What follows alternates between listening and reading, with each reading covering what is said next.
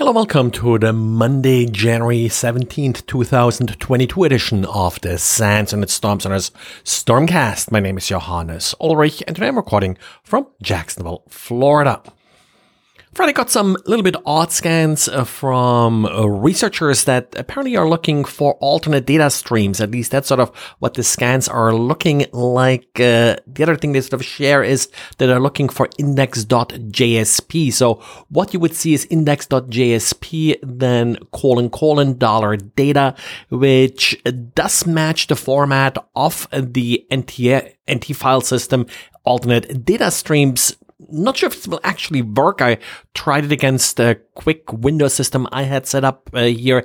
Didn't really work for me, but again, it did not actually run Java. So not sure if that's only Java or if I didn't have the right file system. If anybody has any insight into what they were looking for, let me know.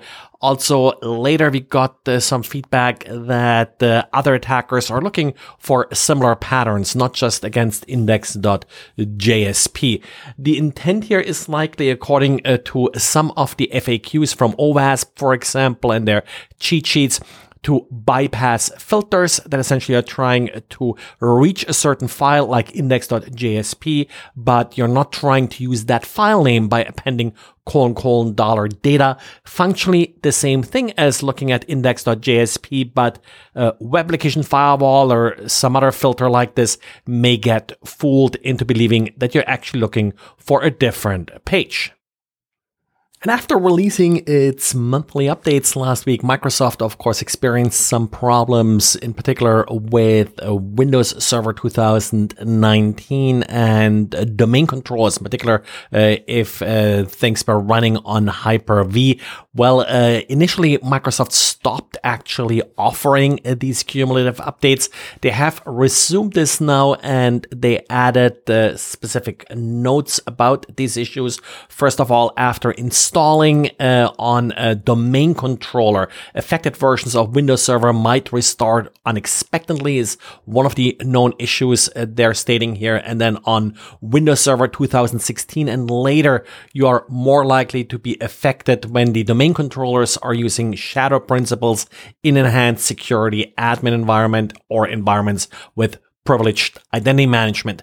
So these are some of the conditions that you may want to be careful with these updates. Now for Windows Server 2012 R2, there appears to be still a known issue that's now noted in the knowledge base article about Hyper-V problems if your devices are using UEFI.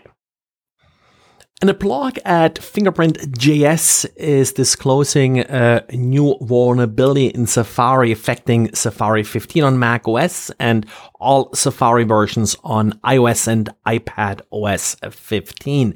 The problem here is that the name of IndexedDB databases is leaked cross-origin. Browser-based storage should comply with the same origin policy, which means that only a website that wrote a particular item to storage is able to read it. That also applies to IndexedDB, just like it applies to web storage and the like. But due to this vulnerability, websites do have access to other sites' IndexedDB database names. And since these database names are typically specific to the particular website that wrote the database, well, a website could guess what other sites you have accessed in the past.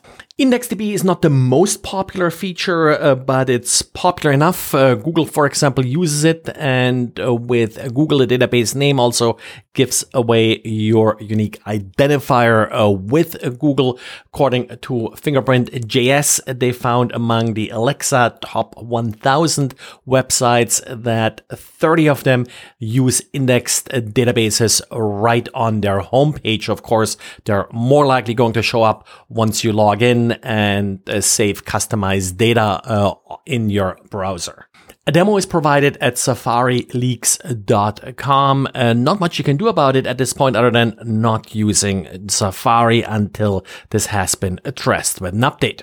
And the reason this affects all browsers, not just Safari on iOS or iPadOS is that on these operating systems, all browsers need to use WebKit, so they all have to use the same vulnerable library. And well, that's it for today. Thanks for listening, and talk to you again tomorrow. Bye.